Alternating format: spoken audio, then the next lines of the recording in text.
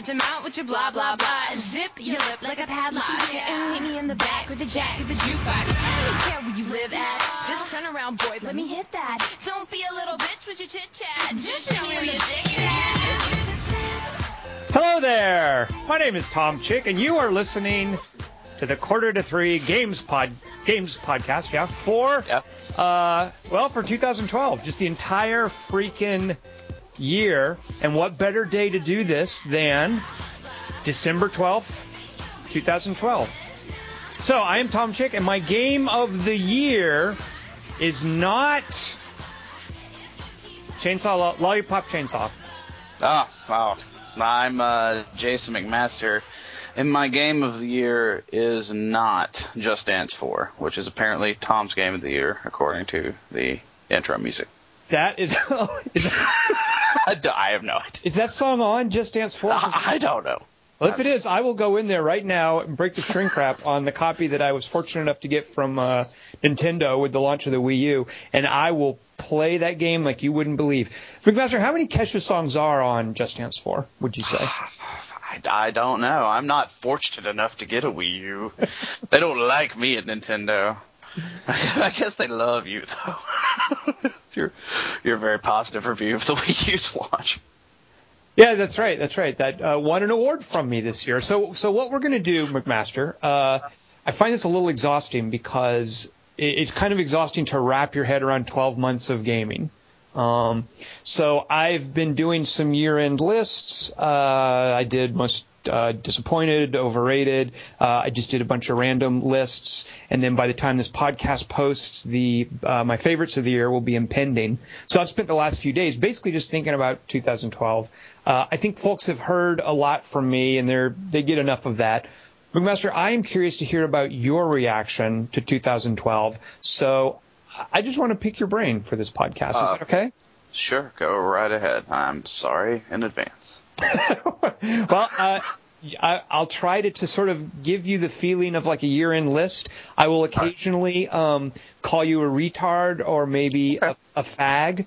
Or, I'm good with that. Right, I'll threaten to get you delisted from aggregates. And maybe I'll just say, you're a worthless, horrible writer. Like, I'll just chime in with that stuff every now and then, and it'll give it an authentic ring. Yeah, I'll feel better about it. There's no doubt. I'll be more used to that than not.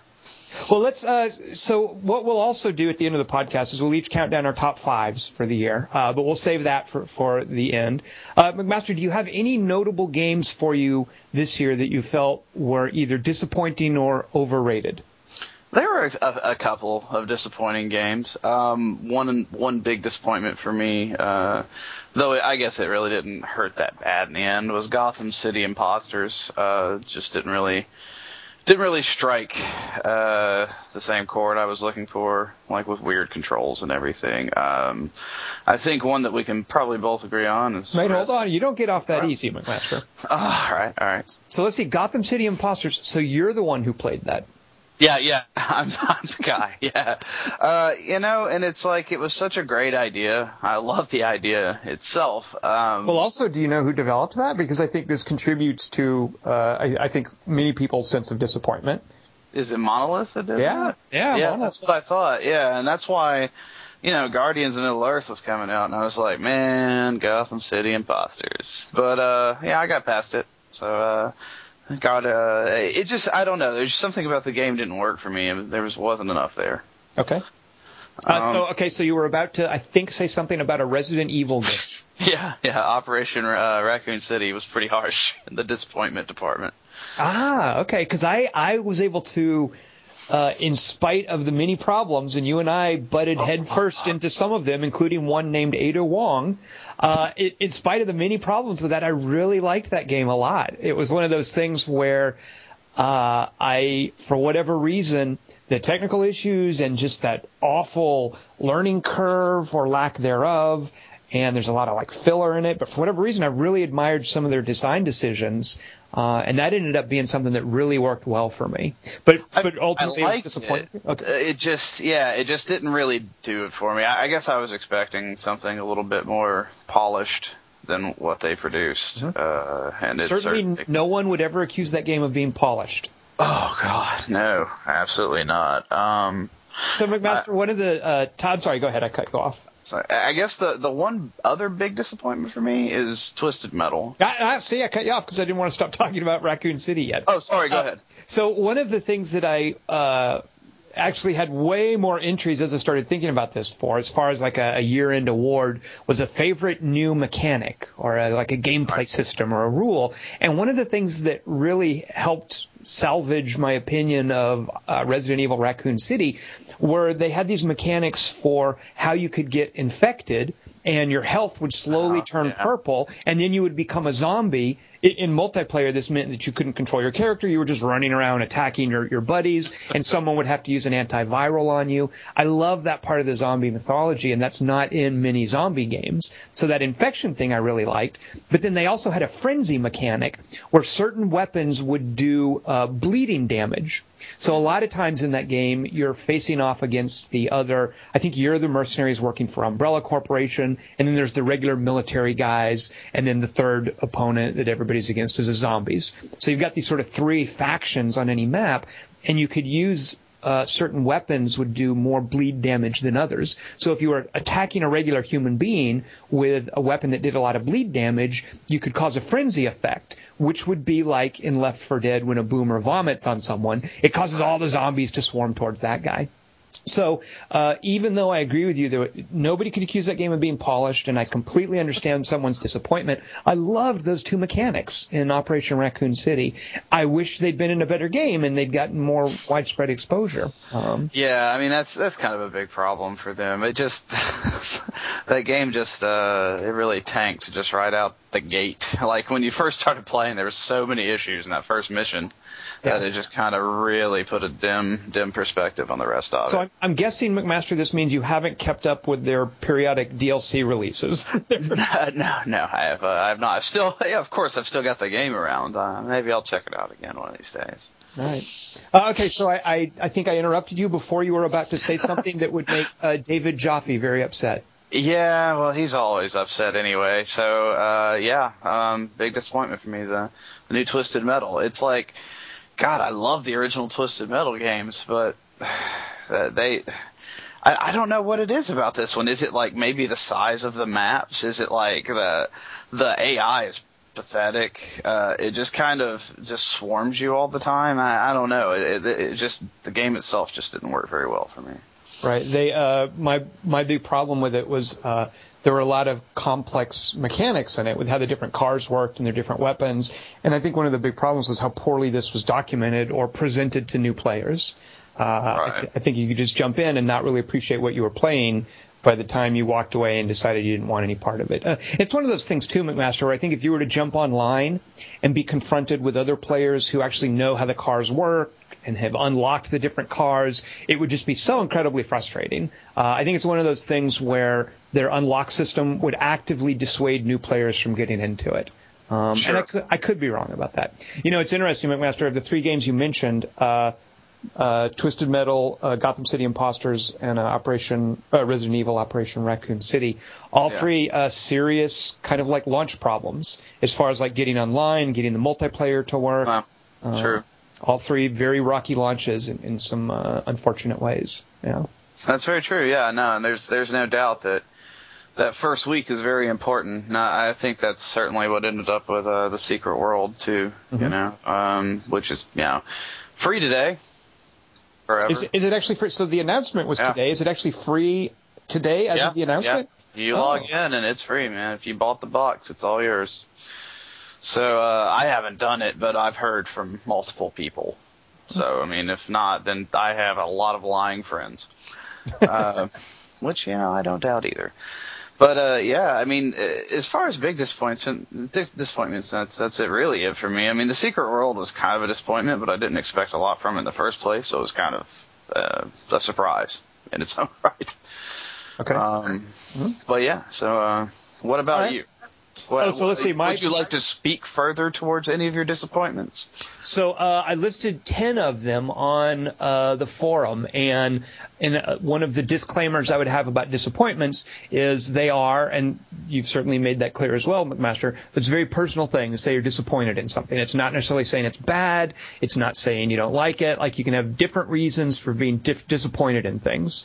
So, for instance, for me, if I were to look at my list, the biggest disappointment would have to be Resident Evil 6, just because of how much I enjoyed Resident Evil 5, certainly Resident Evil Revelations, even Operation Raccoon City. I just felt like over the last year or so, I had become, unwittingly almost, I didn't realize this happened, I'd become this Resident Evil fanboy. And so 6 is coming out, and I was really psyched about it.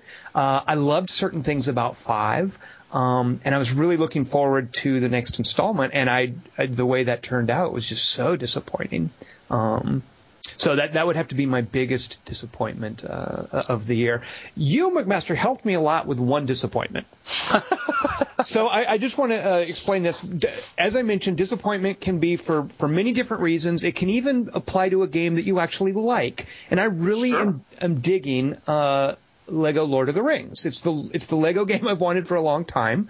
However, I am disappointed that Traveller's Tales, the company that makes the Lego games, continues to make the games about running around and breaking stuff and just collecting pointless collectibles that don't have a lot of gameplay value. They've been going down this path for a long time. They have finessed the model and made it easier to get into, and they've done cooler stuff with letting you jump around in open worlds. But I'm just kind of disappointed as I play Lego Lord of the Rings that here I am as Frodo and Sam and Merry and Pippin basically just smashing the daylights out of the Shire, out of Rivendell, out of Lothlorien, out of Rohan. Well, listen, Lothlorien had it coming. Come on, why do you say that? Why do you hate Cate Blanchett? I don't hate Cate Blanchett. I'm just saying that, the elves every now and then, you need to come smash their shit up and remind them what it's all about. Because they're snooty. Yes. Okay. So I had a problem with this. And this was kind of disappointed. As much as I enjoy doing it, I'm running around breaking things, and that doesn't say Lord of the Rings to me. So McMaster, I don't know if this is off the cuff, I don't know how carefully you considered it. You pointed out something to me where this is so you can do something in Lego Lord of the Rings that no other Lord of the Rings game or even movie has done before. What can you do in Lego Lord of the Rings that is usually something we don't get access to? You can scour the Shire. And how would that work, McMaster? Explain to me how I get to do this. Okay, well, once you reach the end of Lord of the Rings, you unlock free play mode. And in free play mode, you can go around the countryside purchasing characters or earning characters here and there. And you can unlock Saruman. I haven't unlocked him myself, but I'm pretty sure you can get Grima Wormtongue because, come on, Radagast the Brown's in the game. Grima is literally already made, so I'm pretty sure he's on the list. And you can go back to the Shire and just sack the bejesus out of it. That is awesome. So, McMaster, I'm going to be Saruman. I need you to be Grima, and just stay by my side. I'll do most of the breaking. Yeah, no problem. Yeah, we know how well that ends for Saruman. Hey, wait a minute. I'm changing my mind. I'm changing roles. I call Grima. Yeah, no, it was funny too because I was wondering. I've been thinking a lot about this lately because I'm playing so much like Lord of the Rings, but nobody touches the scouring, and I totally understand why it's in there. Because otherwise the Shire was completely untouched by the entire War of the Ring. It really was. It was just kind of nothing really happened there. But historically, you're saying it got scoured, right? Yes, well, yeah, exactly. According to the books, it should have been, because I guess it kind of brings some of the war to the Shire in a way. And at the same time, Saruman is a dick. So, got that for you. Well, all right, so I'm a little less disappointed now in Lego Lord of the Rings. McMaster, do you have any overrated games, or should we just jump to some of the other categories? Overrated's such a term. Let's just jump to the other categories. All right, so I did a piece today, basically singling out games for things like graphics engines and new mechanics and villains. So, McMaster, I understand you have your own entries for some or maybe all of these categories. Almost all. I think I may be missing one or two, but I do have quite a few entries. All right, well, let's hear it. Yeah, so do you want to just go down the list? Do you want me to give you an entry and then you let me know? So did you do best and worst new game mechanics? Yes. What do you got? All right, for best new game mechanic, I really dig the Dragon's Dogma pawns. I know they're a little unbalancing, but if they worked as were intended, it's actually a pretty cool device to be able to purchase the service of somebody else's NPC to help you along. They get a little bit of a bonus. You get the help of a character. Of course, the downfall being that if your friends have really high level ones, you can just use them for free and kill everything in the game. I kind of applaud one of the many strange decisions that Dragon's Dogma makes is letting you kind of break or leapfrog the balancing they do. And I kind of feel like if they want to let you do that, you know what, go for it. It's almost like setting a difficulty level. If you want to make the game easier by using somebody's overpowered pawn, Dragon's Dogma isn't going to stop you. Exactly. Yeah. Now, for the worst game mechanic, this is a game released in 2011, but DLC this year. And wait a minute, what kind of shenanigans are you pulling here, McMaster? Hey, DLC's new content. So, I mean, all right, it's Skyrim's Dawnguard campaign. Turning into a vampire sucks. It absolutely sucks in that thing. McMaster, is that a pun intended? Oh, no, not really. That's funny. I'm terrible. But you can turn into a vampire as part of the Dawnguard campaign. Spoilers, it's about vampires. And it totally transforms you into this big, like, goofy, mutated-looking, like, kind of leathery wing-having, appendage-having thing that's just kind of...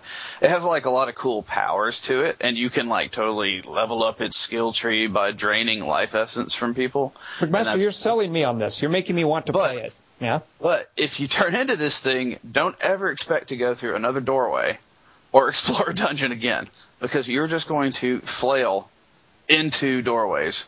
Because you're so big? Like you're too big for doors? You get stuck on freaking everything. And if you're a vampire, of course, going out in the daylight, yada, yada. So, it has its downsides. And the fact that you just can't move. Like, I was sold on it. I thought it was pretty cool at first. And then I go into the first dungeon, and you just like, oh, God, I tried to move around. I kept getting stuck on everything. It's just, I don't know. It just totally... Can you, is there anything you can do to unvampire yourself? Is there a potion you can drink or something? I don't know if you can or not. What I ended up doing is I had saved right before I went into this one dungeon where you make the choice. So, like, I just reloaded and lost, like, an hour and was like, oh, okay, I don't want to be a vampire anymore because that kind of sucks. So I changed sides, and I felt good about it. McMaster, maybe you just didn't level up your door negotiating skill. That's probably part of the vampire's skill tree. Yeah, that's like famously, vampires and Tor Johnson were not very good at navigating doors and sets and stuff like that. So very well done. Thank you. All right, good. So, best and worst new game mechanic. Did you ever? Wasn't there? Was it Blood Moon for not Oblivion? The what? Morrowind. Like, couldn't in Morrowind you become a werewolf? Yes, I believe so. Yeah, there's I think you can in Skyrim too, actually, but it's part of like one of the guild quests. There's all sorts of crazy stuff you can do in Skyrim, actually. Okay, McMaster, let's say I do the guild quest, I become a werewolf, and now I download Dawnguard. Can I become a werewolf vampire?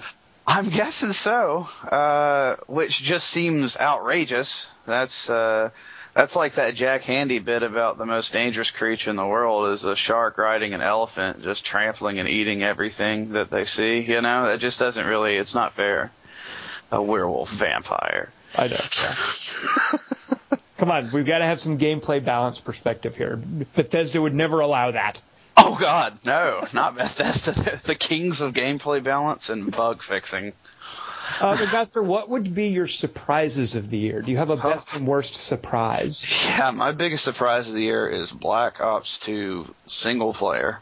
Mm-hmm. It went from nowhere on my list to being really impressed with it. I haven't played a lot of it, but as much. I mean, I haven't finished it, but the things I have done in it, I've really enjoyed it. And just the entire Black Ops 2 package, actually, was a big surprise for me. You don't generally. I think it's been a long time since I've wanted to play a Call of Duty game for the single player. Right. Absolutely. Yeah. You almost feel. Actually, I've stopped feeling obligated to. So, I think the last one I actually completed was Modern Warfare 2. I played most of Black Ops, and I did a little bit of 3. It just, I just couldn't do it. But yeah, this one's pretty surprising. It's not all just like boring scripted stuff. There's a lot of cool stuff in it. I hope, McMaster, that you are not going through and knocking my high scores off the leaderboards. In Black Ops? Yeah. No. Okay. Now that I know there are high scores, I'm going to. So thanks for letting me.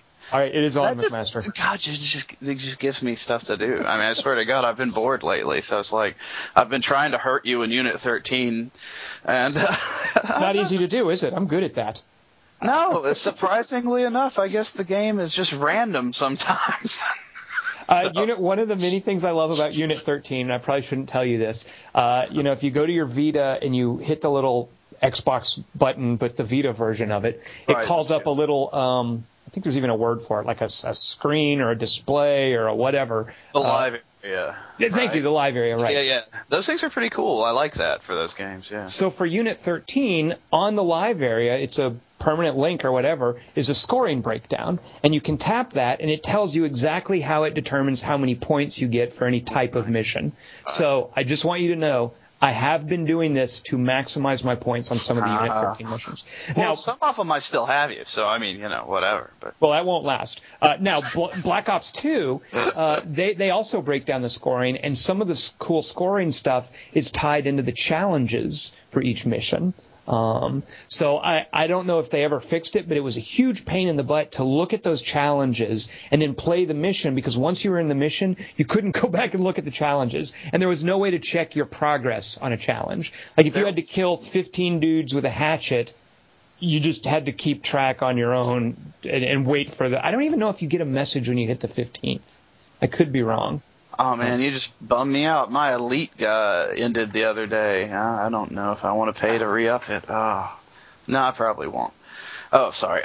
Is that part of Black Ops 2? Like, what does that mean to Black Ops 2 when your Elite subscription expires? It's all it was the same thing Elite was for Modern Warfare 3. It's just tracking stuff, really. I mean, a little bit of breakdown. I mean, it's cool and all, but, whatever. They did, I will say, drop the subscription to just like purchasing a season pass to it or something like that now. I think they did at least. Right. But yeah, it doesn't really do much. But I will say there was a big patch within the last few days, so they may have changed some of that stuff. There's like a 30 meg patch or something like that. I also like the fact that you can change your loadouts in the single player. I enjoy that. Yeah, that's really cool. McMaster, I want you to go through the missions just using a pistol. I can do. All right. I am level 49 Prestige 2 now. I'm not Prestige 3 yet. But. Well, I'm level 50 Prestige 2, so there. Oh, whatever. McMaster, what is your worst surprise of the year? Steel Battalions.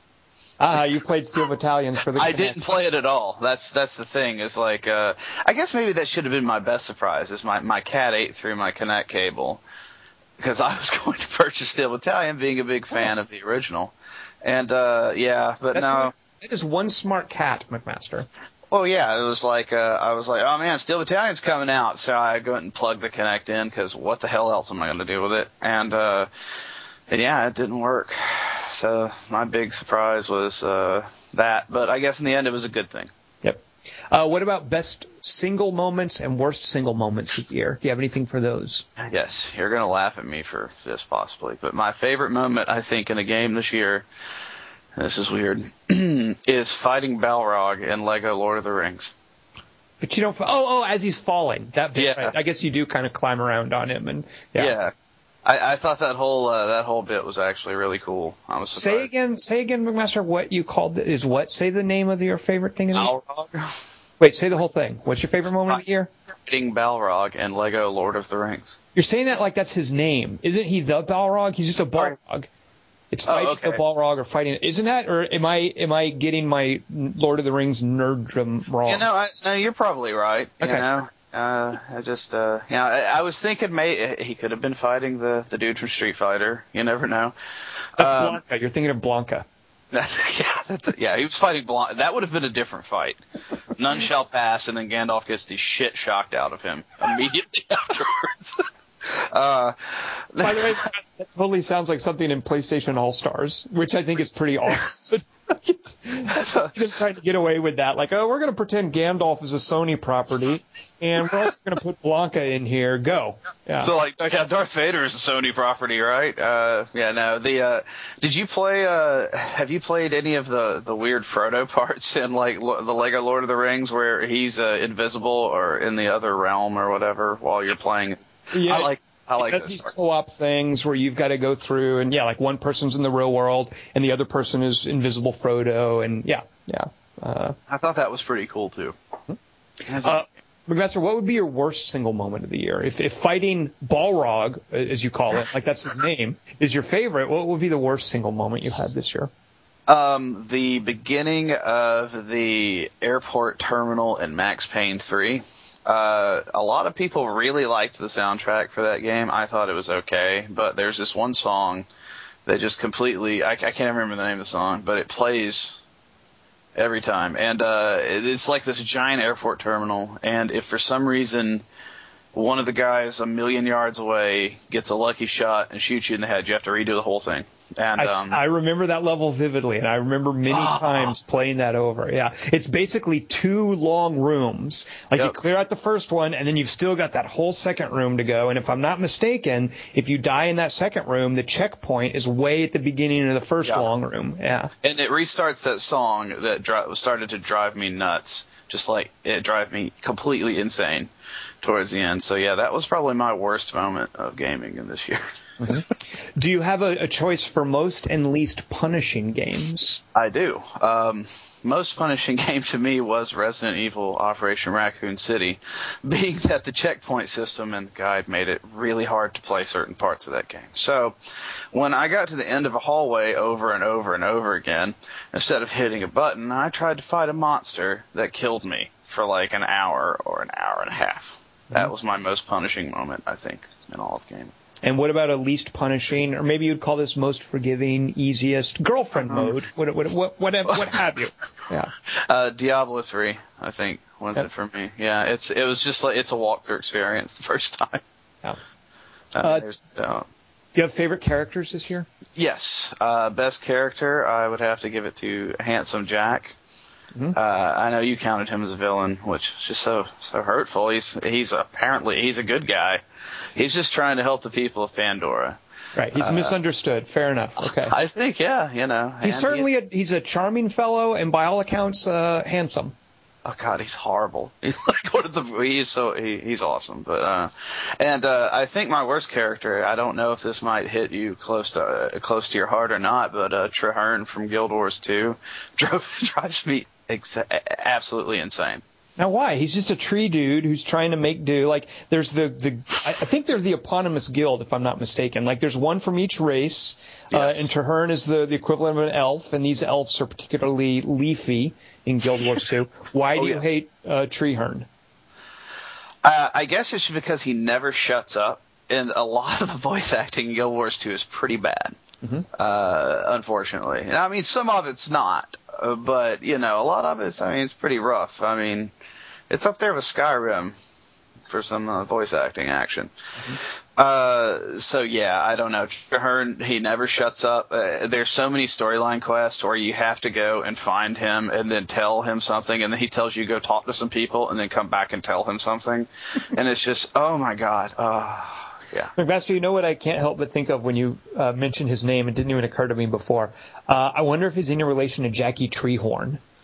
Do you know He who might that be. is? I do know who Jackie Treehorn is. Jackie Treehorn from Big Lebowski. Ben Gazzara, I think. Yeah. He makes women out of objects, man. All right, so a little hate on for Guild Wars 2. McMaster, I hope that's the last of that out of you. Well, there might be one more or two. I mean, like a bunch. But yeah, we'll get to it slowly. All right, okay. Let's do sidekicks. All right, sidekicks. Mine aren't that exciting. CL4 PTP is my nobody favorite. says it. Nobody says it that way. You're like someone that's like mispronouncing R2D2's name. I don't know how you would do that. All right, it's Claptrap. I'm very fond of Claptrap, which also kind of ties into my worst sidekick. Is I nominate your character in Borderlands 2 as a terrible sidekick to my Siren. Yeah, it's terrible to everybody because you're supposed to be Claptrap's sidekick, and you're always getting him killed. He's always running into stuff. The poor guy, you know. No, I love that, McMaster. I love this. So break it down. Explain. So the worst sidekick. What do you mean by this? Maybe for people who haven't played Borderlands 2 yet, because this was such a clever bit in the game. I want you to break it down in case folks haven't played Borderlands 2. Claptrap, once he rescues you, proclaims you his sidekick. And that goes on basically the entire game, where he makes it out to be his giant fight against Handsome Jack and how you're doing his dirty work, and he's basically, he takes all the credit. So really, in the end, he thinks all this, but you're really just kind of pushing him off of things and letting him run into things all the time. So you're kind of not a very good sidekick at all. And he even calls you that, or he calls you his minion, I think. Yeah, he calls you sidekick and minion and all manner of things. McMaster, that's inspired. Great pick. Very good. Yeah, I don't know why that one hit me, but I was like, man, yeah. Well, and he has you do a quest for him. Yes, he has you do the best quest ever for him. Yeah, exactly. Okay, McMaster, what about a best weapon or a worst weapon this year? All right. Best weapon, I had to go with the Darkness from Darkness 2, just because. It's general darkness, just darkness powers. Okay. Mm-hmm. Because there's so many awesome uses of the darkness in that game, and that includes the co-op modes, which have some pretty sweet darkness action as well. Yep. Now, my worst weapon I know you'll agree with is the starting gun in Call of Duty Black Ops 2 Zombie mode, which is the worst pistol I think I've ever used in a game. It is pretty bad, isn't it? It's kind of like, I wonder. It makes me wonder if it's like a starter pistol that's actually firing blanks, and you have to kill the zombie with the sound waves from the little blank. That's the only thing that makes sense to me. Is it is really, oh my god, you shoot a zombie in the head like 3 or 4 times and it's still nothing. You're like, McMaster, I'm going to drop you into a zombie apocalypse, but I'm going to give you a BB gun. Okay? That sounds about right. Yeah, that does sound about right. All right. Oh God. What's the name of that pistol, by the way? Isn't it like a 5.59, or is it a real gun? Isn't it? Yeah, I think so. I can't remember exactly what the pistol is, but it is a real gun. I think they just kind of either made zombies have really bullet-resistant heads for some reason, or that pistol just kind of sucks for that mode. Well, I mentioned for my worst weapon the cricket bat in Zombie U because it takes forever to kill something with this cricket bat. So it's kind of like, and I freely grant that in a zombie killing game, you've got to strike that balance between the zombies being easy to kill and incentivizing, making the player want to go get a better weapon. If you get if that cricket bat was effective, if that pistol in Call of Duty was good, you would just sit and use that all the time. So it's a weird balancing act, and I love to be able to hate these kind of weapons, but I understand why they give us crappy weapons.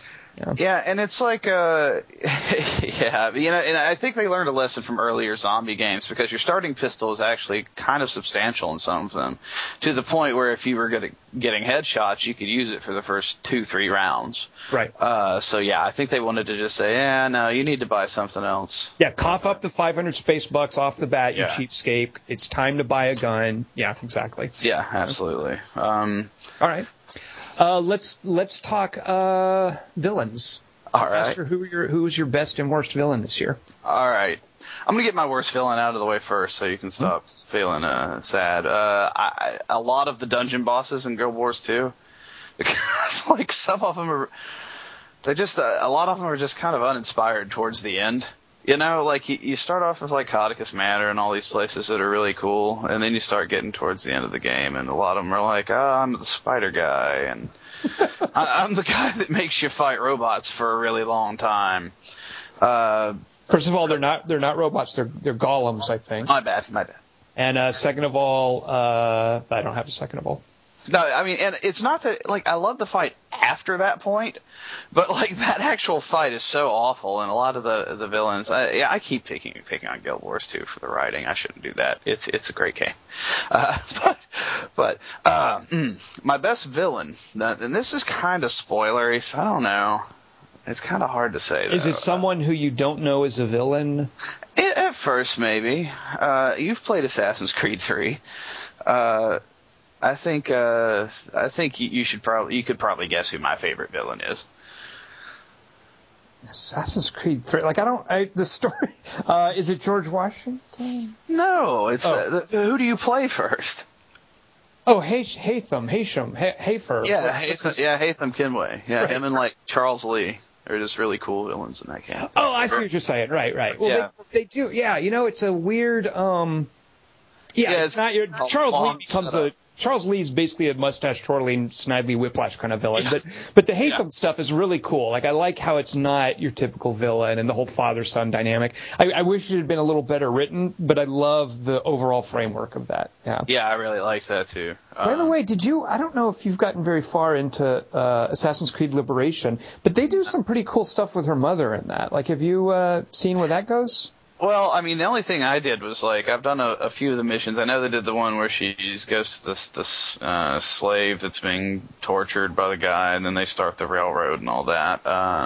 But I can't remember anything past that. Okay. Well, there's a bit of a, just as Assassin's Creed 3 has a father-son kind of thing going, Assassin's Creed Liberation seems to be playing with some mother-daughter stuff, which I enjoy. You know what? I wish they would they have great ideas. I wish they would have better writers, like better execution of their ideas with these stories that Ubisoft is doing, whether it's Far Cry 3 or the Assassin's Creed games. They're onto something, but I just wish the writing wasn't so clunky. I wish they could have someone there, like Anthony Birch at Gearbox, or like the guys at Valve who do the writing. Or M. Night, they could use him. he could put a sweet ending on every.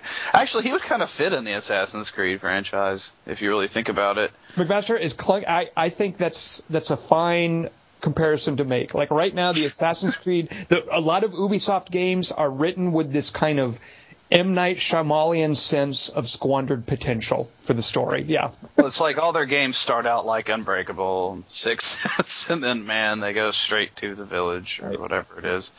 That guy. Master, do you have picks for favorite and least favorite graphics engines? Now, this is kind of a weird one because a lot of times people will just talk about like graphics in a general sense, but I like to distinguish between artwork, which is the stuff that the graphics engine presents, and the graphics engine, which is the more technical aspect of it. So did you fiddle with this entry at all? Yes. Okay. I had to pick. It was kind of a tie for best for me. PlanetSide 2 is really fantastic looking, and it's out now. If you have the rig to run it, like at high settings, it looks awesome. And it doesn't look terrible at mid settings either. And I was really surprised with how good Borderlands 2's engine looked on PC. When I played at 1920 1080, it's actually a really nice looking engine they've been using. Okay, good. Now, what about a least favorite graphics engine? Xenoblade Chronicles. Oh, come on! McMaster, I'm going to take you to task on this. Go ahead. Why do you not like it? The Wii. I mean, it's not their fault. I understand, but it's the Wii, My thing, I mean, you're right, it's definitely a Wii, and it suffers from some of that, but I really thought, considering the limitations of the Wii, the graphics engine, as far as like what they were able to accomplish with the size of the levels, with the kind of the artwork they wanted to put into the levels, I thought that was a tremendous engine. Like, there were times at the end where I could not believe that I hadn't been through a loading screen yet. I will give you that. Like the fact that they did have kind of wide open spaces is pretty impressive. You just hate the Wii. I understand. I do. I can't help it. I'm sorry. I just don't understand their choices. over the The last thing is, few with consoles. the size of that game, with the scale and the scope of Xenoblade Chronicles, you can't help but wonder what would this be like on a truly next-gen platform. And if not, I'm not going to be stupid enough to say, oh, the Xbox 360, yeah, because, totally, Xenoblade Chronicles belongs on the 360, but like the PlayStation 3 or even, the Vita, I would accept that.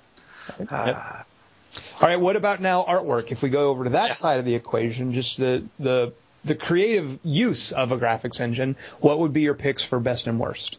My best and worst are actually the same game, and they are the Secret World.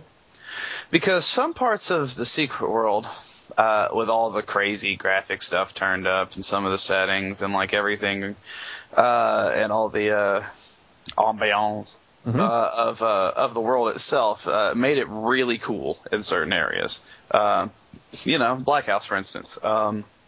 Or in London, in the park where they have like the Shakespeare stage and the guy, Galahad or whatever standing around. It's just a really attractive game. And then, you would get to some parts of it and you're like, this looks like it was made about 10 years ago. So it's kind of an up and down for that one. I wish I could have seen Transylvania. I do too, and oh my God, that's like the biggest thing that irritates me. Of course, I guess I could go back now and still be frustrated, but hey, at least it's free. Yeah. All right, so that's an interesting choice. Best and worst artwork in one game. I did love some of the. I loved the feel of that Maine/New England/ Stephen King-y type area. Once it got to Egypt, though, it just felt like it. It just felt so, like, thematically clunky and heavy. Like, it was weird. Yeah, like having to figure out different ways to do, okay, here's this desert area, now here's a different desert area, now here's this desert city and a different desert city, and here's a tomb. Like, while they were in this quaint, relatable New England city and countryside, I really found that engaging. But it just became, once you're like, okay, I'm in Egypt, I'm in the same place where Serious Sam takes place. That just felt forced. And it loses a lot of its horror charm, by the way. Sure it does. Yeah, that like the biggest thing that really they played on to me was almost like the same kind of feel you get in Resident Evil 5. Really, they just play with the whole like mindless zombie citizen thing, and that can be really creepy in that setting. But beyond that, let's be realistic. The setting's kind of boring at this point. A lot of games use the desert. A lot of the games use Egypt. And it just kind of, I don't know. It's bland. There's a reason that the New England countryside works so well is because there's such a great like palette of colors. It's just yeah, exactly, and that's why I want to get to Transylvania to see what they play, to play with that Eastern European dark forest setting. I'd really like to see that, and plus I understand you can find some very fetching kind of Swiss Miss type outfits for your characters. Yeah. I don't know if my character would look so good in it, but no, and that's the thing. I really always did want to see Transylvania. It just really kills me. McMaster, let's you and I go to Transylvania.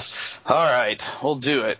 Now that it's not costing us anything a month, yeah. Maybe I've still got a bunch of things. As a matter of fact, I'll mention it at the end of this podcast. There are about maybe 8 or 10 games, not quite 10, maybe 8 games from this year that I haven't played yet that I really want to try to get in, even though I don't have high hopes for them. Once I've gotten some time with those, I think you and I should push our way through to Transylvania. All right. Yeah, I'm down with that. Master, Transylvania or bust?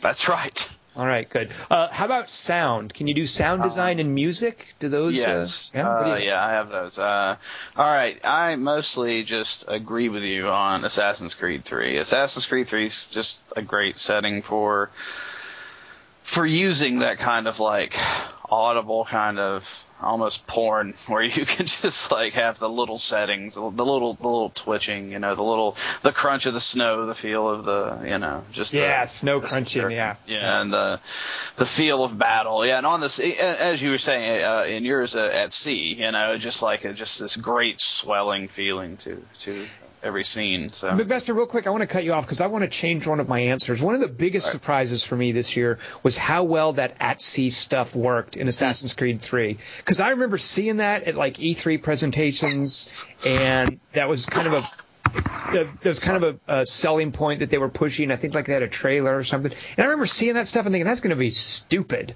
That's going to be so inane. I'm not going to want to fly or drive a ship around and shoot cannons just to watch stuff blow up. And by golly, if that didn't end up working out so incredibly well. I just love how that's a money sink. Actually, maybe I did mention this in my awards, but I found I was so surprised at how well that worked.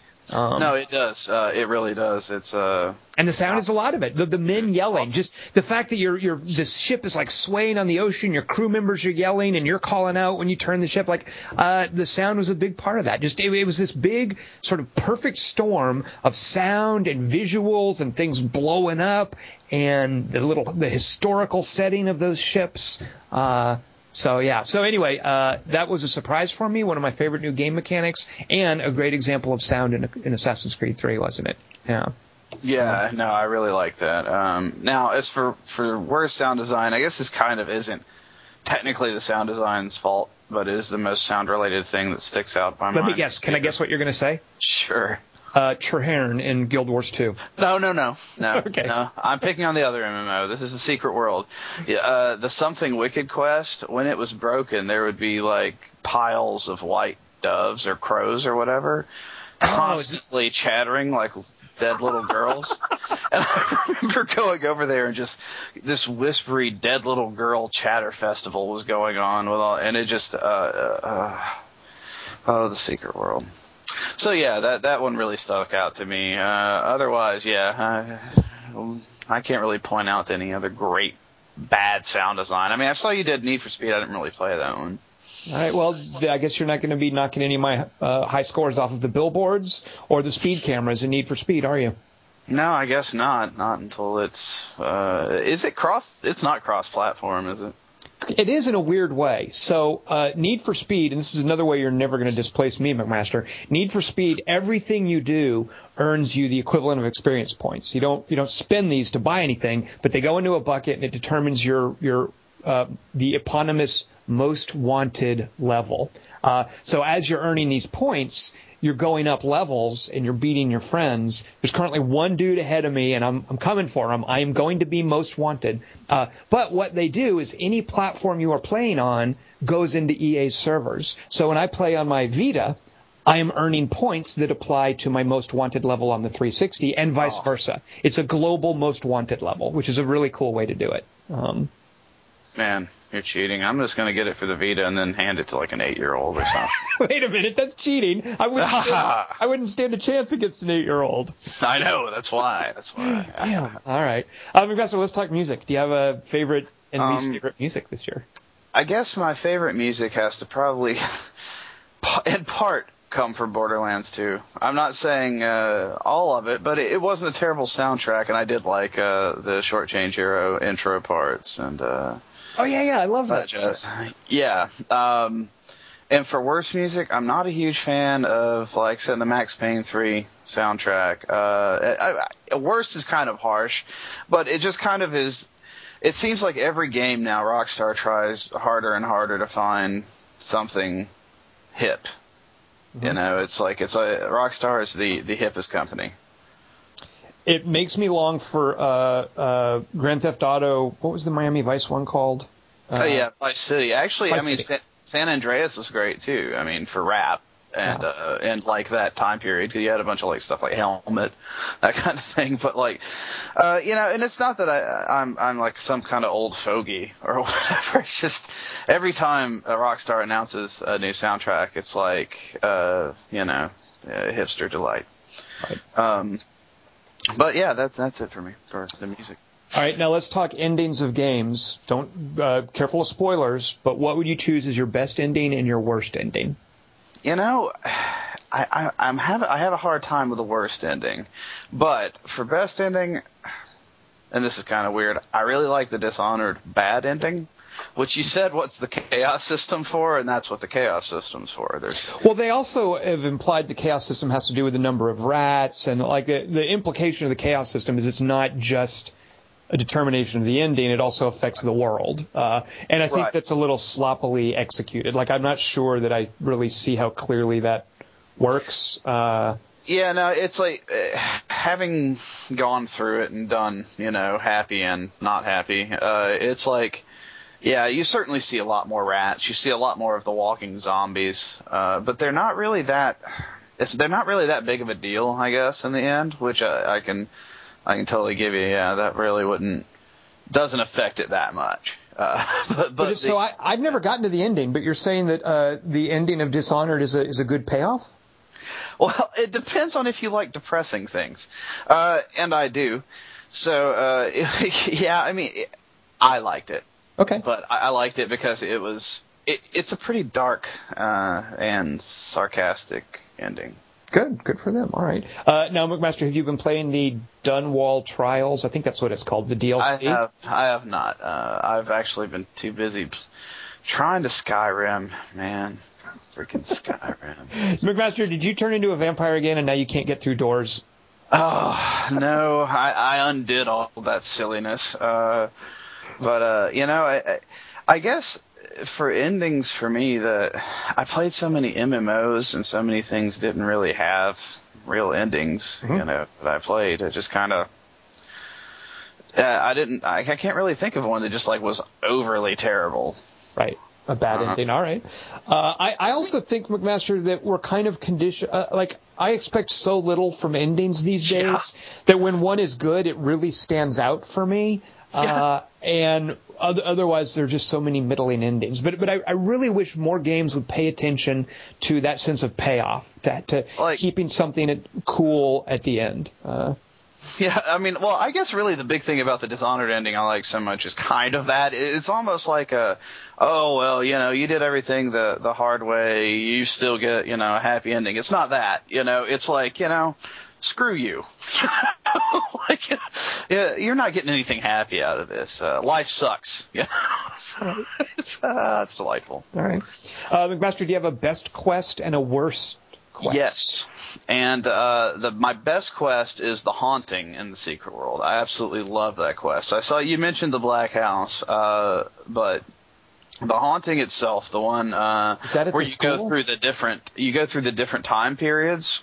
Oh, dang, I want to change my answer. That's the best. At the mansion, yeah. Yeah, that one's awesome. And I'm changing. Oh, McMaster, you jerk. I always get the best ones. And then my least favorite quest was the final quest I played for the Secret World, which was the storyline quest where you go into the temple and get jumped by like 20 dudes.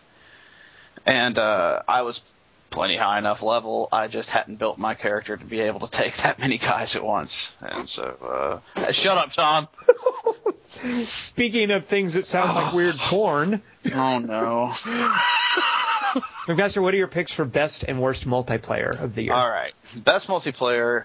I mean, I have to give a nod to Black Ops 2, of course, but that's not going to be my pick. I think the best multiplayer game of the year is Borderlands 2.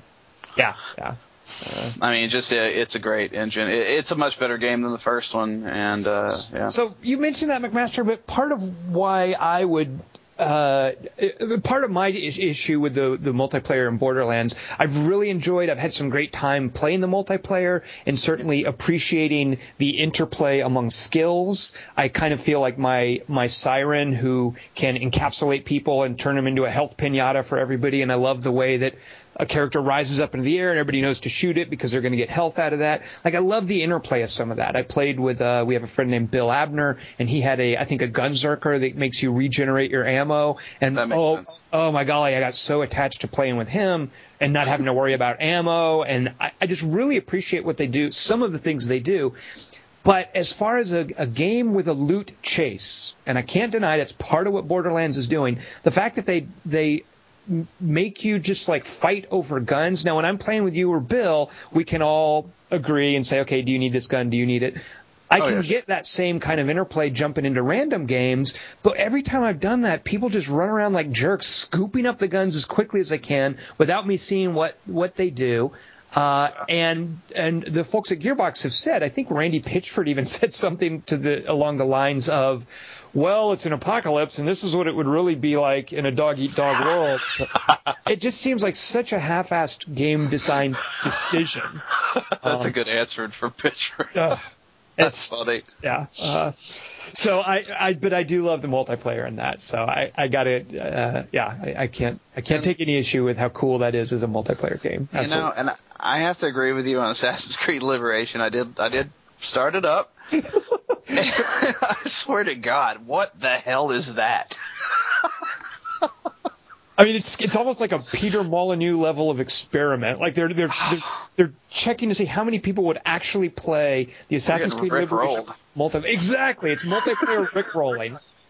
It's like, the only reason I would maybe give it to another game would be the Black Ops Declassified, because it just doesn't work.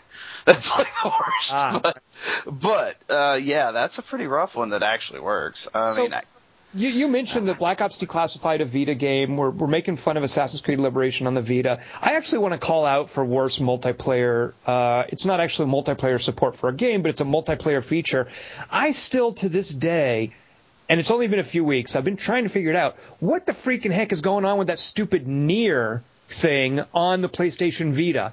I find in Assassin's Creed 3, I find a cool item and I could put it on Nier. I don't know who I'm giving it to. I don't know if I'm just throwing it out there in the universe. I've on Nier, I've gotten gifts from I don't know whom for games that I'm not even playing. I got a pool cue for Pool Hustle 2012 or some game that I'm not about to play. Why did I get a pool cue for that? I'm getting downloadable bits for Ragnarok Odyssey, which I played a little bit and decided not for me, deleted it. I got some kind of magic bow for that. What on earth is going on with Nier, McMaster? I don't know. I just I go on there every now and then. I put up something and go, oh, okay. And then what? When I get something, I want to give it to you. I found a lapis lazuli. I don't even know if I'm saying that right. I found a little gem. Why can't I give that to my friend Jason McMaster instead of just chucking it out there to some random Yahoo on Nier? I want you to have that. I think that's Sony's doctrine on communism. I think that they're plotting the downfall of America. It's redistribution of wealth, damn it, and I won't have it. It's awful. The thing is, I love what I think Nier is trying to do. I love in theory, but I don't understand the execution of it. I don't understand what they think about why it works that way. It's just insane. All right. Okay, what about writing, McMaster? If you were to choose best writing and worst writing. I mean, my writing, it's a pretty unexciting. I'm going to go with Borderlands 2 because I'm quite fond of what they did with Borderlands 2.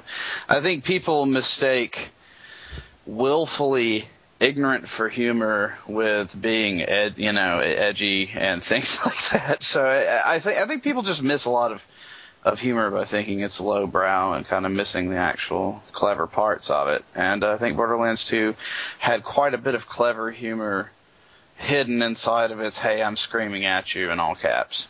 Yep. Okay. Yep. Thing. I agree. Sure. And I think there was a lot of good writing hidden in there too, and I think it helped the game become so much more than the original. Mm-hmm. Boy, the original, that was such a surprise too, is the original. And I think everything Gearbox has done, I mean, they're not really strong with narrative or writing or characterization. Duke so Nukem. He's awesome. You got me there. Good point. It's powerful. Speaking of Duke Nukem, what would you single out for worst writing this year? And I don't. This is going to sound awful because I don't feel the entire game is this way, but certain segments of Max Payne 3 made me want to punch everything I could see. It's a lot of Dan Houser in there. Oh, man, some of his quips just don't make any sense whatsoever in any context. They're just clever things to be said, but some of them aren't so clever. But there are parts that it does work, I mean, I actually like the ending of Max Payne 3, as corny as it was. But it's just, I don't know. There's so many bits of Max Payne 3 that made me cringe. And in the multiplayer, the fact that they start off every match with some stupid Max Payneism, and some of them are fine, and then some of them are just stupid. Oh, I'm trying to remember some of the ones that made me mad. Each map has two factions factions on it. And I recall one of the factions is like a loudmouth Jersey type characters, and I ended up with the loudmouth Jersey girl, and she'll say things like, "I'm gonna dump you in the harbor, bitch," but like with a real grating Jersey accent. I can't even begin to do that. It's that multiplayer canned trash talk stuff that's just so goofy. Yeah. So, all right. So, poor Rockstar can't get any respect from Jason McMaster. No, it's not been a Red Dead fucking. Oh, sorry. Sorry. You can say the F word on this podcast. That's right. Just because your mom. Yeah. I'm not going to say it because your mom might be listening. But if you want to talk that way in front of your mom, McMaster, go ahead. Knock yourself out. You got me. My mom's going to be so disappointed if she ever hears this podcast, which is unlikely. What about best twists and worst twists? Again, these could be construed as spoilers, so careful. Right. Okay. So the problem I have with saying these things about twists is that, like, the twists I like were very easy to see coming. Mm-hmm. However, I still liked them for some reason. I don't know. And they were both, it was two. It was Dishonored and Assassin's Creed 3. I won't say Dishonored or Assassin's Creed 3 because there's so many twists, like I won't say which one, but specifically in AC3 towards the end. Like what ends up happening to the future or the current day people. Mm-hmm. Okay. Is a surprise. It was a pretty good twist, I thought. Haha, you care about something that happened to Desmond. Haha. Oh, Desmond. He's close to my heart. He was not that bad this game, comparably. To me, at least. And I'll tell you why. You talk about the sequences where you're fighting without the prompts and everything. Mm-hmm. It wasn't that bad because it kind of reminded me of Batman. Playing in the expert mode, they don't prompt you. McMaster, I feel like I don't even know you anymore. Well, anyway, and at least they were short, so there is that. How dare you compare Batman Arkham City to the Desmond hoo-ha stuff in Assassin's Creed 3? McMaster, fighting. I'm putting Jason McMaster on my most disappointed of the year list. All right, go ahead. I just meant the fighting, since there are no prompts. Since I had played Batman without the prompts and everything, I got kind of used to the whole, it's not going to tell me to hit the X button or whatever to block this guy. The funny thing is I kind of sympathize with what Ubisoft is trying to do, and that is make you realize that you're not in the Animus anymore. The Animus is the excuse in Assassin's Creed 3, this device that you're in that creates these memories, this virtual reality thing. That's the excuse for all the interface stuff in the games. So in order for them to make clear that you are no longer in this device, they can't really do those kind of tricks. Or if they can, it kind of breaks their conceit. So I sort of sympathize with them, but I just want no part of Desmond. And that's just partly why I'm really digging Assassin's Creed Liberation. I just love the fact that we can have an Assassin's Creed game without Desmond. Well, and that's kind of the whole thing. It's like if they totally wanted to throw Assassin's Creed or Desmond out there as some rad character that everybody wants to play, you're going to have to make the stuff in the Animus a shitload less interesting. Yeah, good point. Exactly. You can't, if you're going to be, Desmond, why don't you go jump in there and be a farmer for 20 years, you'll have to pay your daughter's dowry, so you need to save up, that kind of thing. Oh, look, you're going to lose a lot of kids. You'll probably die when you're 40. Or if you want, we can go out and punch a bunch of ninjas in the face, high five, and have a chili dog. I think that would sell Desmond a lot more than, say, for instance, being a badass Native American in the middle of the American Revolution. I'm just saying. It's kind of like all those stories when people talk about who they were when they were in their past lives. It's always like a king or a princess or a warrior, or nobody was just a regular dude in a past life. Nobody was like a dung collector. Nobody was a seamstress that just kind of died when they were, Exactly. So, I mean, if they wanted Desmond to be cool, they should have thought about that before they started making everything else so rad. So for best twist, then, are you picking both Dishonored and Assassin's Creed 3? Yeah, okay. Dishonored, I guess I like Dishonored's twist because it's so easy to see coming, but it totally gets you into the second part of the game. Now, what about a worst twist? This is one of my favorite games, but Borderlands 2, because, if you played the first Borderlands, we're all pretty sure we know what was going to happen with what's her name? Angel. No. Angel. Is that her name? Yeah. Well, whatever the hell her name, 40 different names. Yeah, that's a terrible twist. I mean, of course I'm kind of cheating there, 'cause I don't think they really cared. But, yeah, you can see that one coming. Do you have PR awards, McMaster? Like games that have public relations, either disasters or successes? I do. The worst was Fallen Enchantress getting dragged into all the hoopla with Brad Wardell's lawsuits and not being able to calm down. And I mean, that just totally sucks. Now, however, it came out great. I mean, the game's really good, but I think that probably does hurt it in the end, unfortunately for them. And it is what it is there. And do you have a best PR? Borderlands 2 memorializing Michael Mamarel, the guy that, died.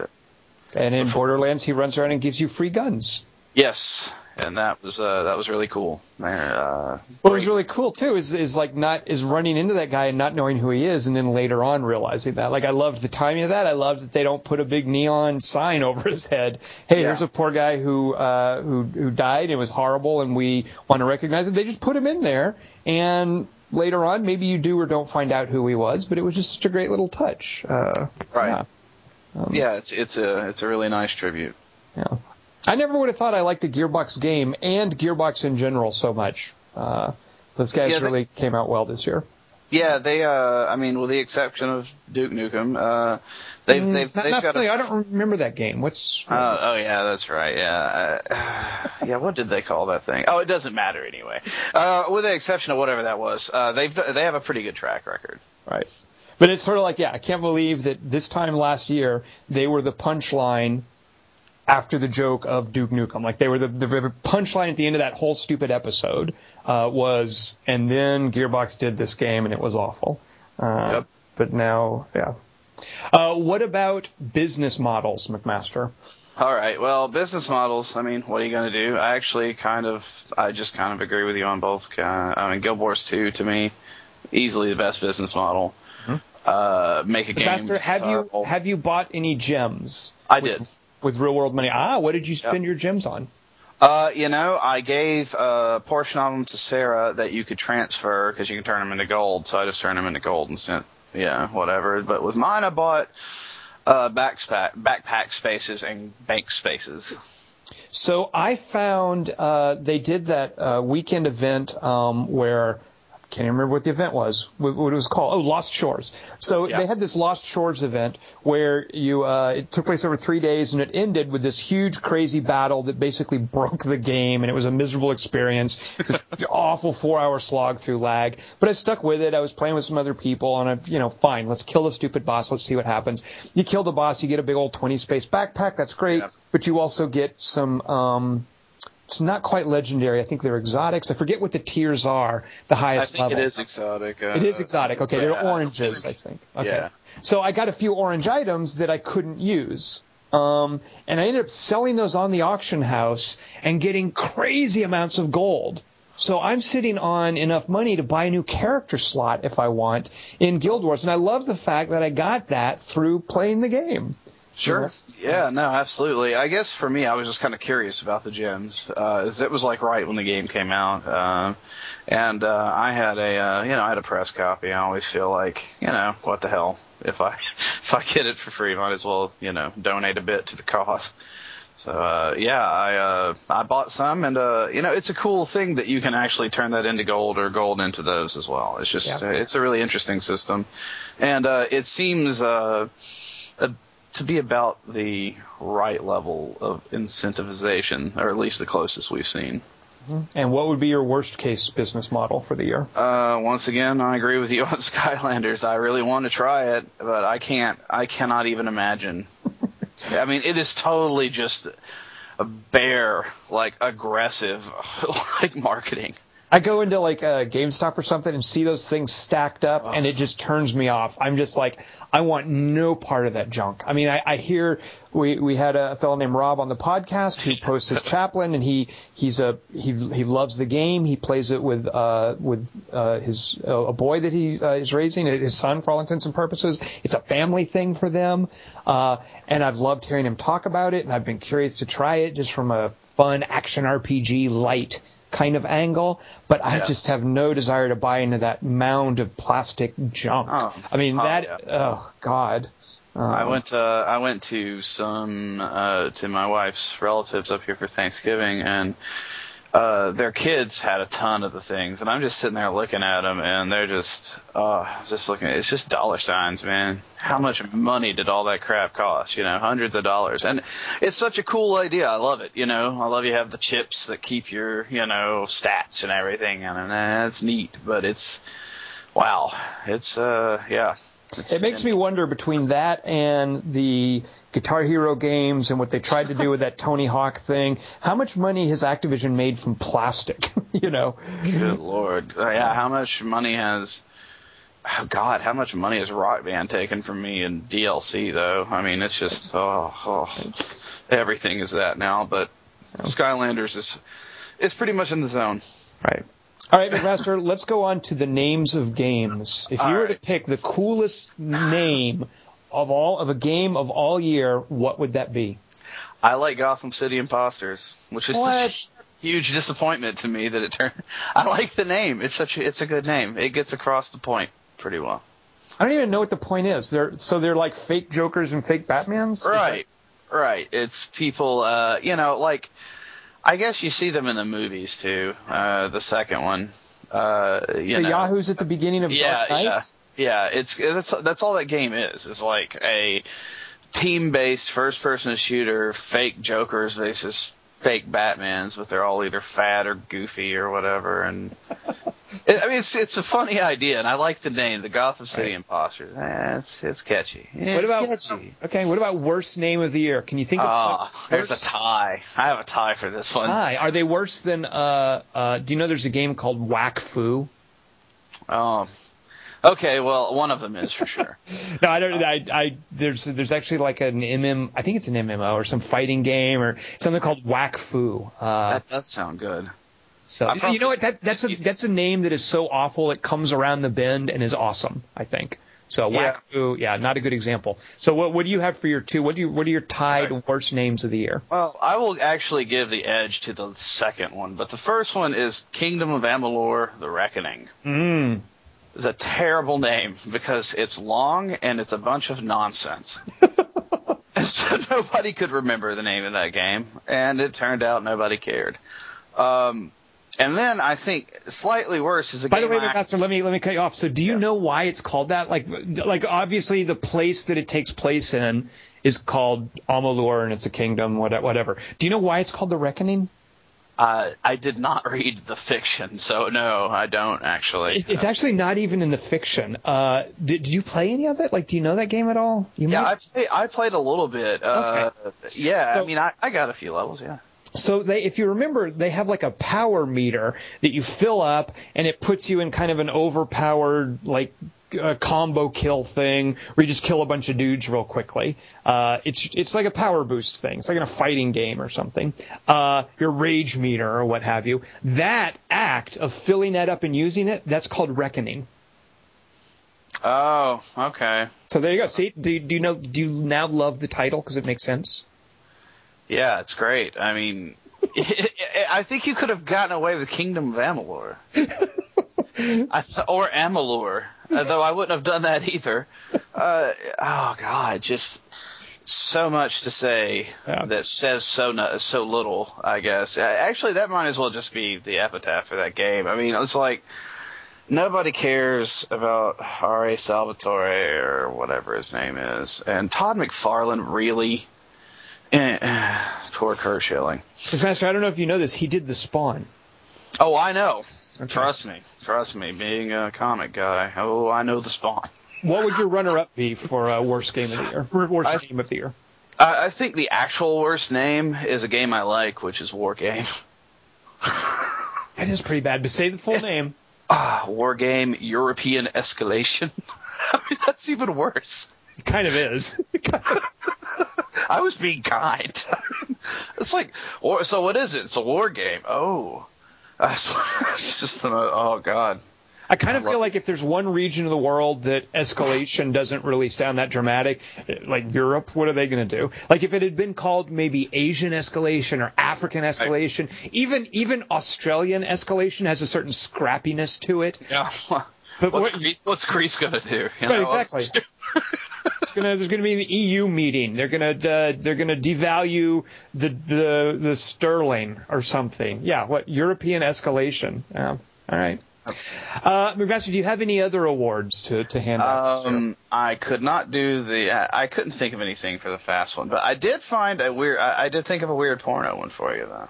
So this is a game that you feel the title could be mistaken for some kind of weird porn. Yeah.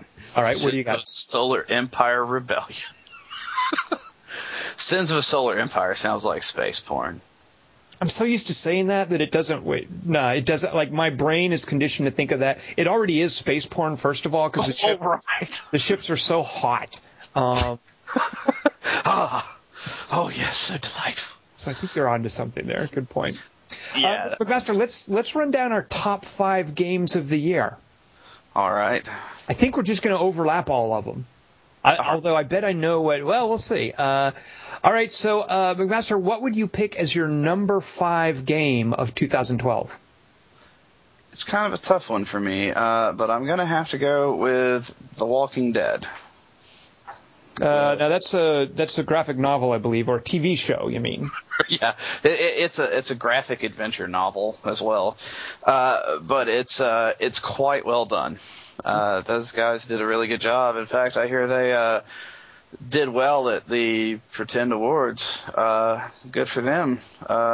Unfortunately, it's a Spike TV thing, but if it makes you feel better, I agree. I think your game is really cool. So that's one of the 8 or so games this year that I haven't played yet that I would really like to look at. I don't know how you're going to handle this. It might be too much for me. It might be too little for you. That's what I'm afraid of. Well, my number 5 game of the year is actually, I don't know Walking Dead the comic book, I don't know Walking Dead the video game, but I do know Walking Dead the TV show. My number 5 game is actually, I think, a much better expression of that zombie survival mythology than even the TV show, and certainly better than I think any other zombie game. And it's a freaking little thing on the iPad of all things. It's even on the iPhone, and it's a strategy game called Rebuild. That's a good one. And that would be one of my favorites of the year for how it understands that a zombie apocalypse is not about zombies; it's about the survivors. So sure. I love that. McMaster, what would be your number 4 game? My number 4 game of the year would have to go to Persona 4 Golden on the PS Vita. It was a very cool reissue of a PlayStation 2 game with really cool graphics, or a really cool graphic upgrade, and that screen really does make things look good. So, there is that. But just the whole system itself, and they added new content. It's such a fascinating social simulator / murder simulator. And it's also a real test of commitment as far as getting through those first.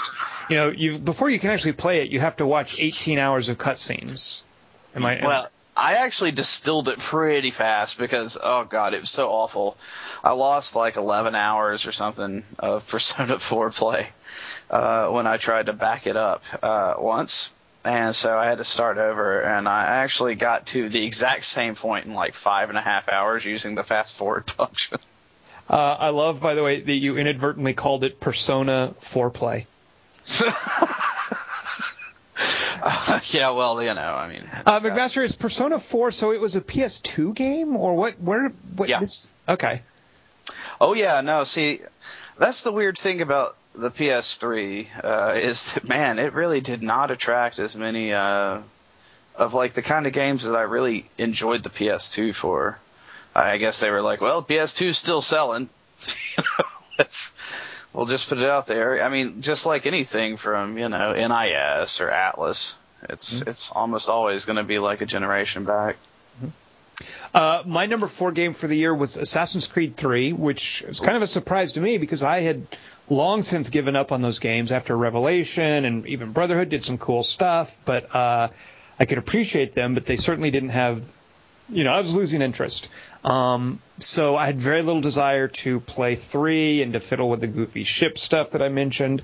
But I got so wrapped up in that game, and I love how much breadth it has, and I love how they handle the frontier stuff. And I even have this weird thing where all that homestead stuff is pretty much optional. There's all this optional content, whether it's like collecting huntables or making money to upgrade your ship. You can do most of the ship missions, I would think, without spending a bunch on upgrades. There's just so much optional stuff that I would normally regard as filler, but that I really enjoyed as a way to just kind of be in that world and run around and do stuff. And they have all of those. This has been a staple of the series. There will be like factions, and they'll give you a list of quests, of things to do. And there's all kinds of stuff like that throughout Assassin's Creed 3. And I just love, even though some of that is not tied very well into the economy, even though some of it feels just very much like filler instead of any meaningful gameplay progression, I just really liked that world and being in it, and ultimately was okay with the fact that some of these goals, some of these tasks, didn't really amount to much. They were just things to do while you were there. And I consider it the mark of a really good game and a really involving game world that I don't mind that. So Assassin's Creed 3, that was my number 4 game for this year. And certainly, good golly, the multiplayer in that is so good. It is such a distillation of what makes that Assassin's Creed 3 multiplayer good. Oh, yeah, absolutely. Yeah. Absolutely. McMaster, what is your number 3 pick for Game of the Year? My number 3 pick for Game of the Year is Guild Wars 2. There are very few games I spent that much time with this year. I certainly leveled one character to 80 and beyond, and several others into wherever. And I still play around with it on occasion. Guild Wars 2 is a well-designed game, and I can't wait to see their first pay content. We have Winter's Day starting this Friday, McMaster. Will you be there for Winter's Day? I'll have to drop in for Winter's Day. All right. There are presents for everyone. Oh, well, I mean, then, of course. My number 3 pick is Borderlands 2. As far as shooters go this year, I really liked some of the shooters that came out. Darkness 2, I was a huge fan of. I was surprised at how much I enjoyed Black Ops 2. But ultimately, Borderlands 2 just kind of knocked all the other shooters out of the way. When I want to sit down and shoot guns at stuff, nothing meets that need better than Borderlands 2 for me this year. And as much as I had an issue with some of the interface stuff and with the loot chase not being very well developed, I just, as a vehicle to just shoot cool guns, they did so well with that. And the writing, as we mentioned before, I did not expect, and I didn't feel like I needed it, so it's just such a delight to discover such great writing, such great characterization, effectively done, effective, funny comedy. It can be really hard to do in video games, and they just nailed that in Borderlands 2. So that's my number 3 pick.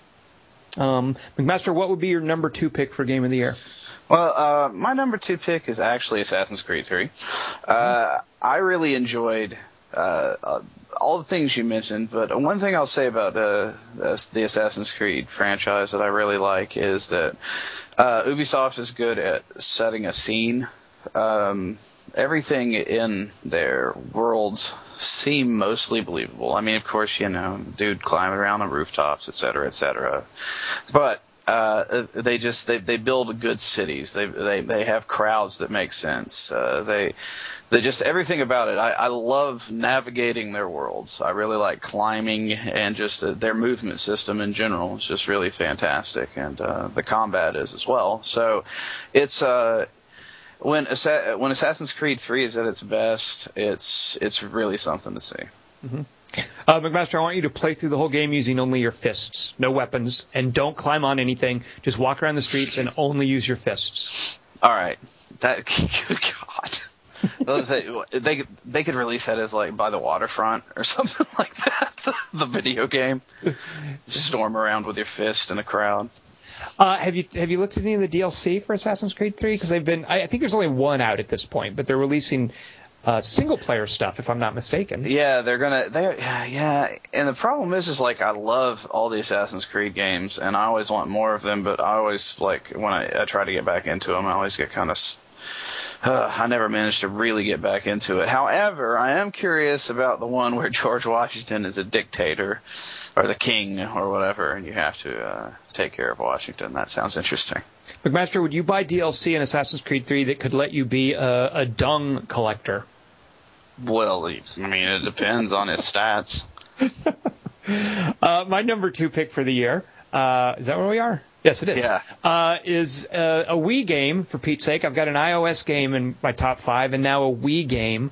To no one's surprise, I presume. Man, I love Xenoblade Chronicles. As someone who normally cannot get into JRPGs, I feel this was an example of a JRPG that has learned enough from Western RPGs and from MMOs to not keep me at arm's length. I loved the character development system in that. I loved how it was based, almost all the progression was based on relationships. I love that as you're playing, you uncover a kind of a side track of progression for this area called Colony 6, where you're building up a whole other city. I loved how the early areas are relevant long after you'd out-leveled them. I loved McMaster, you ding the graphics engine, rightfully so, because at times it's a pity that you have to play on the Wii, but I just loved the size of some of the levels. And I loved the ending. I was so expecting, you're playing. This is a game that literally takes like 100 hours. And you get to the end of that, and you're like, how could there be any worthwhile payoff? And I know some people have been kind of critical of it, and I don't want to say too much about it because I feel it was a good payoff. I just kind of felt like, how are you going to end? Because that's what happens. It ends the experience. You don't then go back in and run around in the world. When you get to the end of Xenoblade Chronicles, you were at the end of it. And I kind of feel like if you're going to have to bring to a conclusion something like that and wrap up all of these little threads, I feel like they did as well as could be expected. And it was satisfying for me. So one of my favorite games of this year was Xenoblade Chronicles. There's only one that I liked better. McMaster, what would be your pick for the game of the year for 2012? It was kind of a tough pick, but in the end, I ended up giving it to Borderlands 2 for me. I spent a lot of time really enjoying the game. It offered a wide variety of things to do, and just ended up being a very satisfying experience in the end. It's very much a action game that lends itself well to co-op play. Mostly you're going to want to play with your friends. I mean, you're absolutely right there. But that's just about any game, really. However, Borderlands 2 wins hands down for me, writing and action-wise and just time spent. McMaster, when we play, any guns that are white, you can have your pick of those. Okay. Like if the text of the gun is white, all those I'm going to let you have, and I'm going to take the ones that are like green and colors because you don't need to worry about those. Yeah, I'm not that worried about them. Yeah. Also, McMaster, I need you to be a gunzerker so that I don't have to carry around ammo. So just put all your points into stuff that respawns my ammo. Okay. All right. My number 1 pick, my favorite game of this year. And I've certainly had my share of dalliances with MMOs. I fell head over heels in love with Lord of the Rings Online for quite a while. But I don't think any MMO has hooked me as well as Guild Wars 2 has. And I feel that Guild Wars 2, a lot of people, I think some people who talk about or write about Guild Wars 2 get stuck on this idea that it didn't revolutionize the basics of an MMO. And in a certain way, that is correct. You can say Guild Wars 2 is just an MMO. But I think it's more important to look at what things about MMOs it fixed or addressed or changed. Things like the business model. Things like the fact that if I play way more than McMaster plays, he and I can still play characters together. Our characters can still party together, can go to different areas together. We can still get meaningful rewards. It's a game that's built not on separating people, on giving friends things to do easily with each other. It removes so many of those obstacles. I love how it keeps the world relevant. I mentioned this in Xenoblade Chronicles. You get past an area, you can still go back and collect things. You can still go back and enjoy that content. I love the variety of the classes there. I love the visuals. It's an amazing engine. It's amazing artwork. So that ended up being the thing that I probably played the most this year, and it's something that I'll play well into 2013. And it is, for me, the best example of a genre that's online RPGs, MMOs, that I've ever encountered. So that would be my pick for my favorite game this year. Whatever, come on. Like, nobody knew that. Come on. It was only number 3 for you as well. Yeah. I'm not a sellout. And there was a lot of runners up for me, of course. I mean, I've spent a lot of time with Black Ops this year. I mean, and it hasn't been out that long. So there's no doubt. I mean, Max Payne 3, good God. I've played a lot of Max Payne 3. So some of the things that I missed this year that I wished I'd gotten time with, in particular, let's see, looking at the list here, I wish I'd played Spec Ops: The Line. I've heard enough different things about that to make me want to play that. And I wish people would shut up already about Mark of the Ninja. That thing's apparently the second coming, McMaster. I don't know if you know this. No, everybody in the world is really excited about Mark of the Ninja. I've heard that, yeah. Yeah, so I feel like I need to play that. Walking Dead, certainly I've heard enough different things about that. I want to see what they're doing there. I haven't gotten around to Natural Selection 2 yet. Yeah, I'd like to try that. Yeah. McMaster, I feel like you played it for me, but I'm still curious about Tokyo Jungle. Awesome. And I didn't get around to the last Hitman game. I have been a fan of those a lot, and things I hear about that don't make me want to play that, but I feel like that was something I should have checked out. So, I missed Hot Shots Golf World International, so. I don't know if you know this, McMaster. You can buy clothes for your little anime character, and you can put like bows in your hair in that game. No way. You can get colored balls. Yeah, it's too late. Wait a minute, why don't you have that? Because I have that, and I don't know if there's any asynchronous multiplayer or high scores, but if there is, you can bet that I'll be beating anything you ever do in that game. Oh, in golf? Yeah. Oh, no, not real golf. Hot Shots golf. You have to okay. Yeah. Oh, yeah. All right. Yeah, I don't know what I was thinking here. I know. I really want to spend some time with Inversion. I'm just kidding. Sorry, Inversion. I am kind of curious about the Metal Gear Solid HD collection, though, because everybody keeps talking about that stupid third one. What's stupid? I never really played it. Snake Eater. Is that the one where you kidnap people with balloons? I guess that's it. That is kind of the weirdest concept to me. But that's Peace Walker. Snake Eater, I think you actually eat snakes. That sounds rad. I mean, why wouldn't you want to do that? Yeah, well, all right. And that's a PS3 thing? I mean, a Vita thing? Yes, they like an HD collection, or hopefully you could probably just get that game, but I think they have a collection with like a bunch of them in it. That play on the Vita? Mm-hmm. Oh. All right. Yeah, I mean, it's kind of tempting because there's no way I'd want to sit down and play through a bunch of Metal Gear Solid any other way. Right. Just can't do it. All right, so there we go. That was 2012 in review. McMaster, overall good year, bad year, middling year? Overall pretty good year. Overall, it had some releases throughout the year that, kind of kept us going. It was a little bit more spread out than I think we've seen some years in the past, and hopefully it'll get a little bit more spread out next year. All right. I never know how to gauge a year, especially after I've just come down talking about my top 10, in which case it's the awesomest year ever. But overall, with some perspective, I sort of feel like the new system we got this year, the Wii U, is a real disappointment, and the new system that should have been exciting was pretty much swallowed by Sony. But I think next year it's going to be a little crazy, isn't it? Yeah, I think we're going to see at least an Xbox. All right, so batten down the hatches. Get ready for that. Oh yeah, I'm actually pretty psyched about that. I can't wait. Yeah. All right, so McMaster, now that we've talked about 2012, what are we going to do next week? Hell, I don't know. I guess about the future. And games of the week and news of the week, I think. Oh, yeah, right, that too. But, the future. So join us for that. I am Tom Chick. I have been joined by Mr. Jason L. Rearmaster McMaster, and we will see everyone here next week. Adios.